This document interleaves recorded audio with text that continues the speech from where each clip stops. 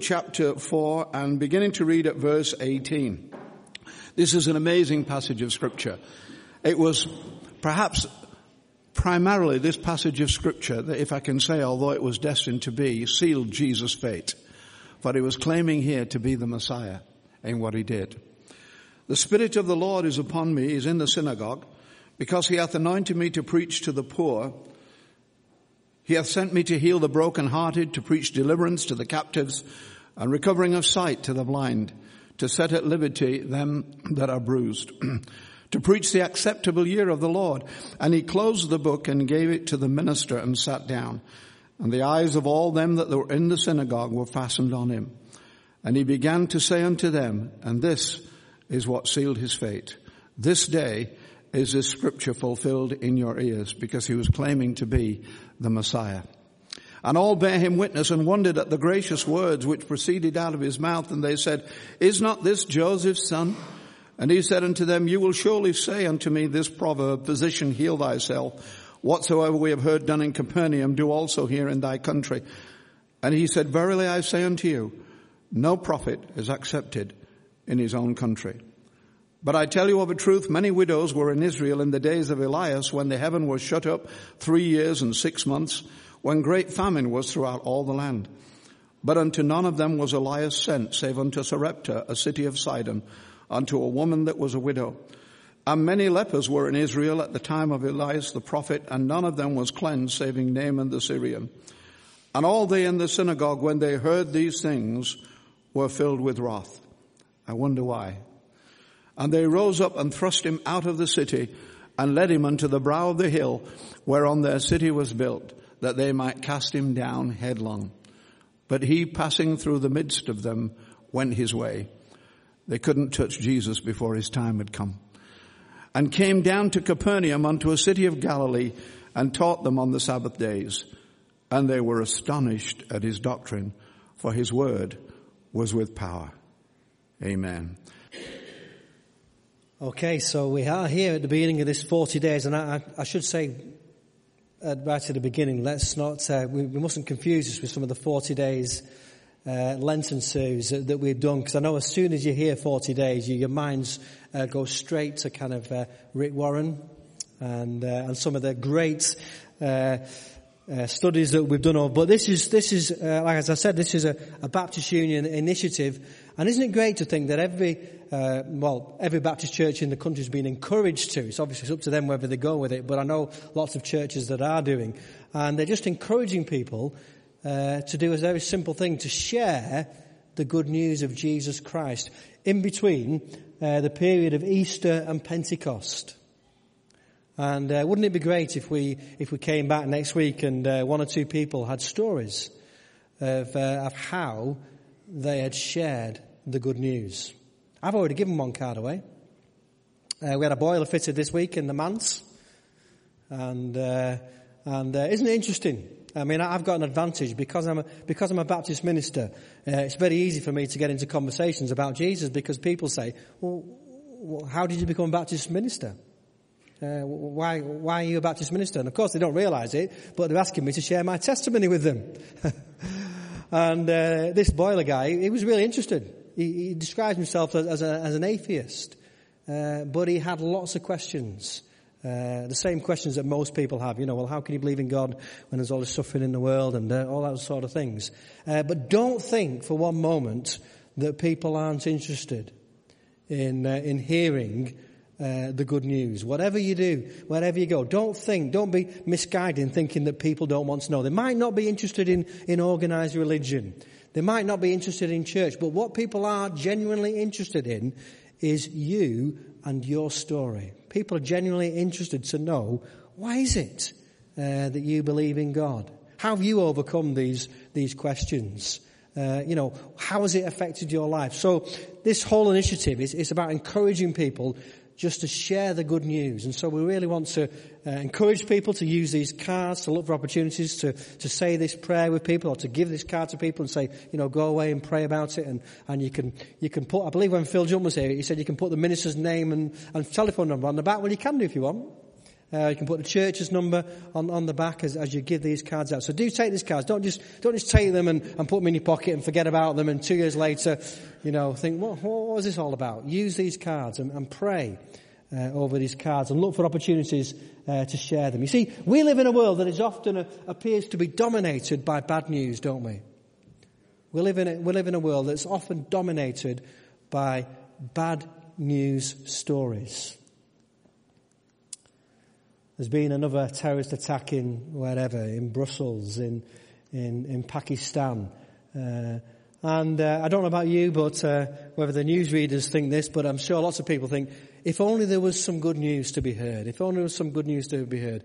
Because we live in this world that's dominated by bad news. And, we're not called to ignore the bad news. We're not called to bury our heads in the sand and go around with a goofy smile on our faces as if nothing bad was happening in our world. That's not what we're called to. That's not what sharing the good news is all about. We are an Easter people, but we live in a Good Friday world. We're an Easter people living in a Good Friday world. It's only a few Sundays ago when we were up on that hill in the freezing cold, singing and shouting and celebrating the fact that Jesus is risen. And whilst it's great to celebrate that on Easter Sunday, we celebrate that every Sunday because every Sunday is a reminder that Jesus is risen and that Jesus is alive. And that's good news. But it's not just good news for us. It's good news for the world that we live in. We're an Easter people living in a Good Friday world. The Good Friday world is a world of rejection. It's a world of betrayal. It's a world of loneliness. It's a world of pain. It's a world of suffering. And it's a world of death. And this is the world that you and I live in. And this is the world that everybody else lives in. But you see, Jesus came back from the dead. And Jesus, in coming back from the dead, he's overcome these things. He's overcome rejection. He's overcome betrayal. He's overcome loneliness. He's overcome pain. He's overcome suffering. And he's overcome death. And this is good news. This is good news. And preaching good news, this is our message. We have a message of good news. And the idea is that we're supposed to take this message, just as the children had those balloons and they started spreading them about in a fun way. And did you see how people just naturally joined in? Wasn't that lovely? And I know some of us are getting a bit old for playing with balloons. But wasn't it great how people joined in with what the children were doing? Well, preaching the good news, this is our message. We have a message of good news to take to this world. Jesus said, the Spirit of the Lord is on me because he has anointed me to preach a message of doom and gloom? No. A message of fire and hell? No. A message of sorrow and judgment? No. Jesus says, the Spirit of the Lord is on me because he has anointed me to preach good news. The sense in which Jesus in Luke chapter 4, he's announcing his mission to the world. He's saying, this is who I am and this is what I am about. A message of good news. This is what names just escaped me for a moment, but this is what Tom Wright, you're right, you're absolutely right. Tom Wright, how could I forget? Tom Wright says about this passage, he says the passage he quotes is about the Messiah. But though the text goes on to speak of vengeance on evil, he's talking about the quote in Isaiah chapter 61. If you read it, it goes on to talk about vengeance and evil. Jesus does not quote that bit, which is interesting. The servant Messiah has come not to inflict punishment on the nations, but to bring God's love and mercy to them. Check it out what Isaiah says in Isaiah 61 verses 1 and 2. Jesus misses out that bit about vengeance and judgment because He has come with a message of good news. And that was his message, a message of good news. The Spirit of the Lord is upon me because he has anointed me to preach good news. And the Spirit of God is still anointing people today to preach that same message of good news. So preaching good news, this is our message. And we find it in every gospel. In Matthew 4:23, Jesus went throughout Galilee proclaiming the good news. In Mark 1:14-15, Jesus went into Galilee proclaiming the good news of God. Repent and believe the good news. And right at the beginning of Luke's gospel, what was it the angels said? I bring you good news of great joy, because today a Saviour has been born. Jesus not only preached a message of good news, but he was that message of good news. So preaching good news, this is our message. What is it we've got to say to the world? We've got a message of good news. Remember, we're not ignoring the bad news. We're not pretending that everything's okay when really it's not. We're not saying that if you follow Jesus, all your problems will disappear, all your ailments will disappear. We're not saying that. But we are saying that we have a message of good news, that Jesus is alive, that he's risen, and that he can transform people's lives. So we're preaching a message of good news. This is what our good friend, you see, we can't get away from Rick Warren, says about the good news. He says, once you've been a Christian a while, you forget how miserable it was to live without hope. You forget what it was like to worry where you would go when you die. You forget what it was like to have a life full of guilt and fear and regrets. What happens is that the longer you're a Christian, the more you tend to take for granted how good the good news really is. And there's a sense in which we probably can agree with that because we've been a Christian for a number of years, we've forgotten what it was like to not have the good news. We've forgotten what it was like to worry about our eternal destination. We've forgotten what it was like to feel that this world is hopeless and there's no hope. We've forgotten what it was like to not have that hope of the fact that God is with us and that he can change and transform any situation. And we've forgotten how good the good news really is. It is really good news. So preaching good news, this is our message. And then secondly, practicing good news, this is our method. This is what we are to be about. Because Jesus didn't just preach good news, he practiced good news. When you read the Gospels, wherever Jesus went, crowds of people gathered. Why? Because Jesus was good news. They felt that if they could get to Jesus, that he could make a difference in their lives. So Jesus practiced good news wherever he went. The Spirit of the Lord is on me because he has anointed me to preach good news to the poor. He sent me to proclaim freedom for the prisoners and recovery of sight for the blind, to release the oppressed. If the gospel isn't good news for everybody, then it isn't good news for anybody. If the gospel isn't good news for everybody, then it isn't good news for everybody. Wherever Jesus went, he brought this message of good news. I wonder whether we believe the message of good news is good news for everybody. Or is it just good news for the few people? Jesus said it was good news for the poor. The poor don't often hear good news, do they? The poor often hear bad news. There's no food, there's no money, there's no shelter, there's no friendship. The poor are used to hearing nothing but bad news, and Jesus says, I'm going to be good news for the poor. But the good news gets better because he says it's good news for the prisoners, because the prisoners are going to be released. And many people in our society are imprisoned. I don't just mean locked up away. So lots of people are locked away. But I mean imprisoned in all sorts of other ways.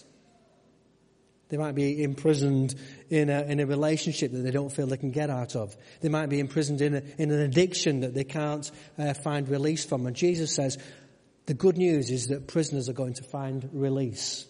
But it gets better because Jesus says it's good news to the blind, because the blind are going to be given sight. And of course, Jesus didn't just say this. You know, it's easy to say things, isn't it? You know, I can come up with a whole list of things that I'm going to do. You know, I'm going to tidy my office. I can say that, but unless I actually get around to doing it, it doesn't really mean anything. Jesus didn't just come out with this message and say, you know, that it's going to be good news for the poor, for the prisoners, for the blind. He went about, and he was good news. He released people from all sorts of evil things that were happening in their lives. He set people free, and he gave sight to the blind. He enabled the lame to walk. He did all these things, and it was good news. And so we've got to make sure that we don't just preach a message of good news, but actually we don't live it out. Because we see enough of that, don't we? In the world, people who make all sorts of promises and then don't carry them out. We need to be a people that not only preach good news, but practice good news. And it will be good news to the oppressed. And many people in our world today feel oppressed. Maybe they haven't got a job. Maybe they haven't got the money. Maybe they've got all sorts of fears and worries, and these things just oppress people. And Jesus says that he can release people from oppression. So the question we have to ask ourselves is Lum Baptist Church good news? When people walk around Burnley Road East and they see Lum Baptist Church, do they think this is good news? I wonder. Well, let me encourage you, because I suspect if you're a child and that you went to the local school, Water School, you might think Lum Baptist Church is good news, because that's that church that give us a real Easter egg at Easter, that give us a free Easter egg. So they might think, well, Lum Baptist Church, that's quite good news. If you were an elderly person and you lived in the area and you came to our lunch club, you might think, well, actually, it's good news because they provide a meal at a very reasonable cost, and we can sit down and we can share fellowship with people. And they might think, well, yeah, Lum Baptist Church is good news.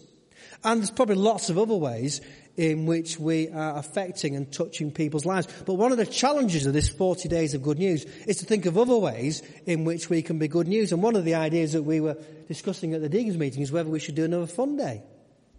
Whether we should get some more balloons and bouncy castles and burgers and just bless our community. And myself and Michael want to hear from you if you would want to support that, because it does need a lot of effort, a lot of work. But it's one way in which we can be good news to our community. We can say, come and share in what we are offering. And when we've done that in the past, it's gone down really well. And I know from talking to people within our community, somebody was only saying to me a couple of months ago, oh, you didn't do a fun day last year, did you? People noticed. And so maybe we need to be thinking about doing that during the 40 days. How can we be good news in our local community? Practicing good news, this is our method. And not only is Lum Baptist Church good news, but are you and I good news? Are you and I good news? When we walk into the room, do people smile and think, oh, great, such and such a person's here? Or do they think, oh, no? Only you can answer that.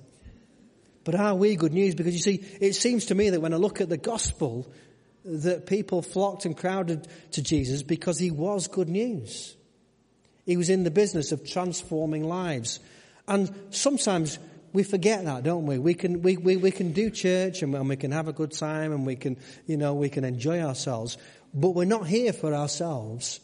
We're here to reach other people with the good news. We've been affected with the good news, and we want to take that good news outside to other people so they can share in what we've discovered.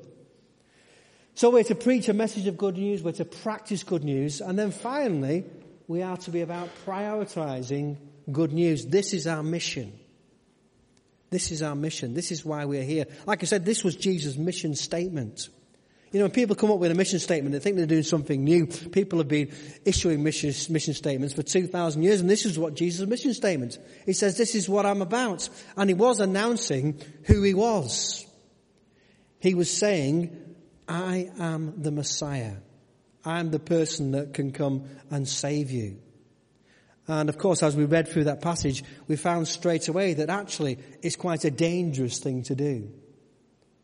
Because people were upset. And we read that all the people in the synagogue were furious when he heard him say this, because he was claiming to be the fulfillment of Isaiah's words of prophecy. He was saying, this is what Isaiah said would happen when the Messiah came. Well, I'm here. And the people were furious and outraged. And they had it in their mind to throw him down off the cliff, but he walked through them and the crowd went away. So if we prioritize it, if we make it our mission, we may face opposition. We may face opposition. The Spirit of the Lord is on me because he has anointed me to preach good news to the poor. He sent me to proclaim freedom for the prisoners and recovery of sight for the blind, to release the oppressed, to proclaim the year of the Lord's favour. And he was talking about Jubilee, this idea that there would be a year, when debts would be cancelled, where property would be returned. It was good news. It was the year. And Jesus saying, this is it. This is the time here and now. I'm going to bring about these things. And he did. We can read about it in the Gospels. This is what Jesus did. And we are to make it a priority. This is Steve Chalk in his book, The Lost Message of Jesus, says, why does there a tension exist in our society? Why does the church believe that it's preaching good news while the public invariably think that it's a message of bad news? Added to this is the countless churches that are filled with the tired and the weary who are struggling with the burden of living the Christian life. Somehow, the liberating message of Jesus has been lost. Somehow, that liberating message of Jesus has been lost.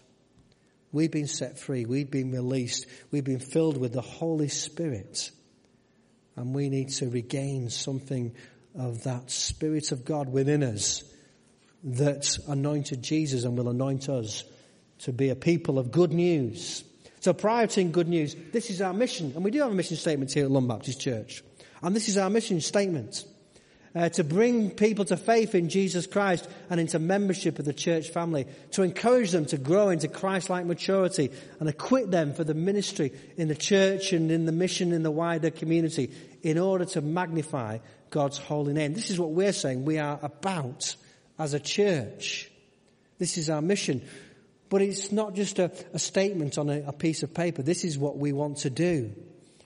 And we've highlighted those things: membership, maturity, ministry, mission, magnify. And the idea was we could actually see how we were getting along. We could actually judge whether we were being successful in bringing people to faith in church, bringing people into membership, growing people to mature like Christ-like maturity, equipping people for ministry in the church and in the wider world, and magnifying. These are things that are measurable.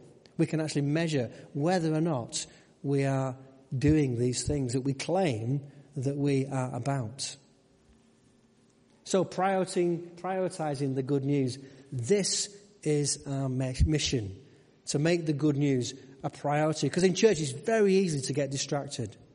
We're very easily distracted on all sorts of things that actually stop us and prevent us getting on with the missions. All sorts of serious things that we're not to ignore, but we've got to be careful that as a church we just don't get distracted or bogged down with things that actually prevent us preaching the good news. And this 40-day period is just an opportunity for us to refocus on mission and on preaching the good news. And so that's why I want you to take these cards.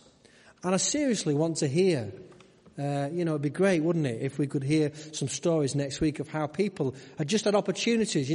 Pray for opportunities this week to share this card with somebody, to talk to somebody, to get into a conversation. Maybe just carrying this card around you will be the incentive that you need just to see opportunities. Because I'm sure, like me, that you miss opportunities to share something. You'll come away from a conversation. You'll have that feeling, should have said something there, maybe about God, should have mentioned Jesus. And we've all done that. We've all been in those situations where we haven't brought God or Jesus into the conversation because of fear of how people will respond. Let me just reiterate.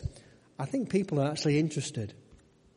I think people are genuinely interested in this God of ours.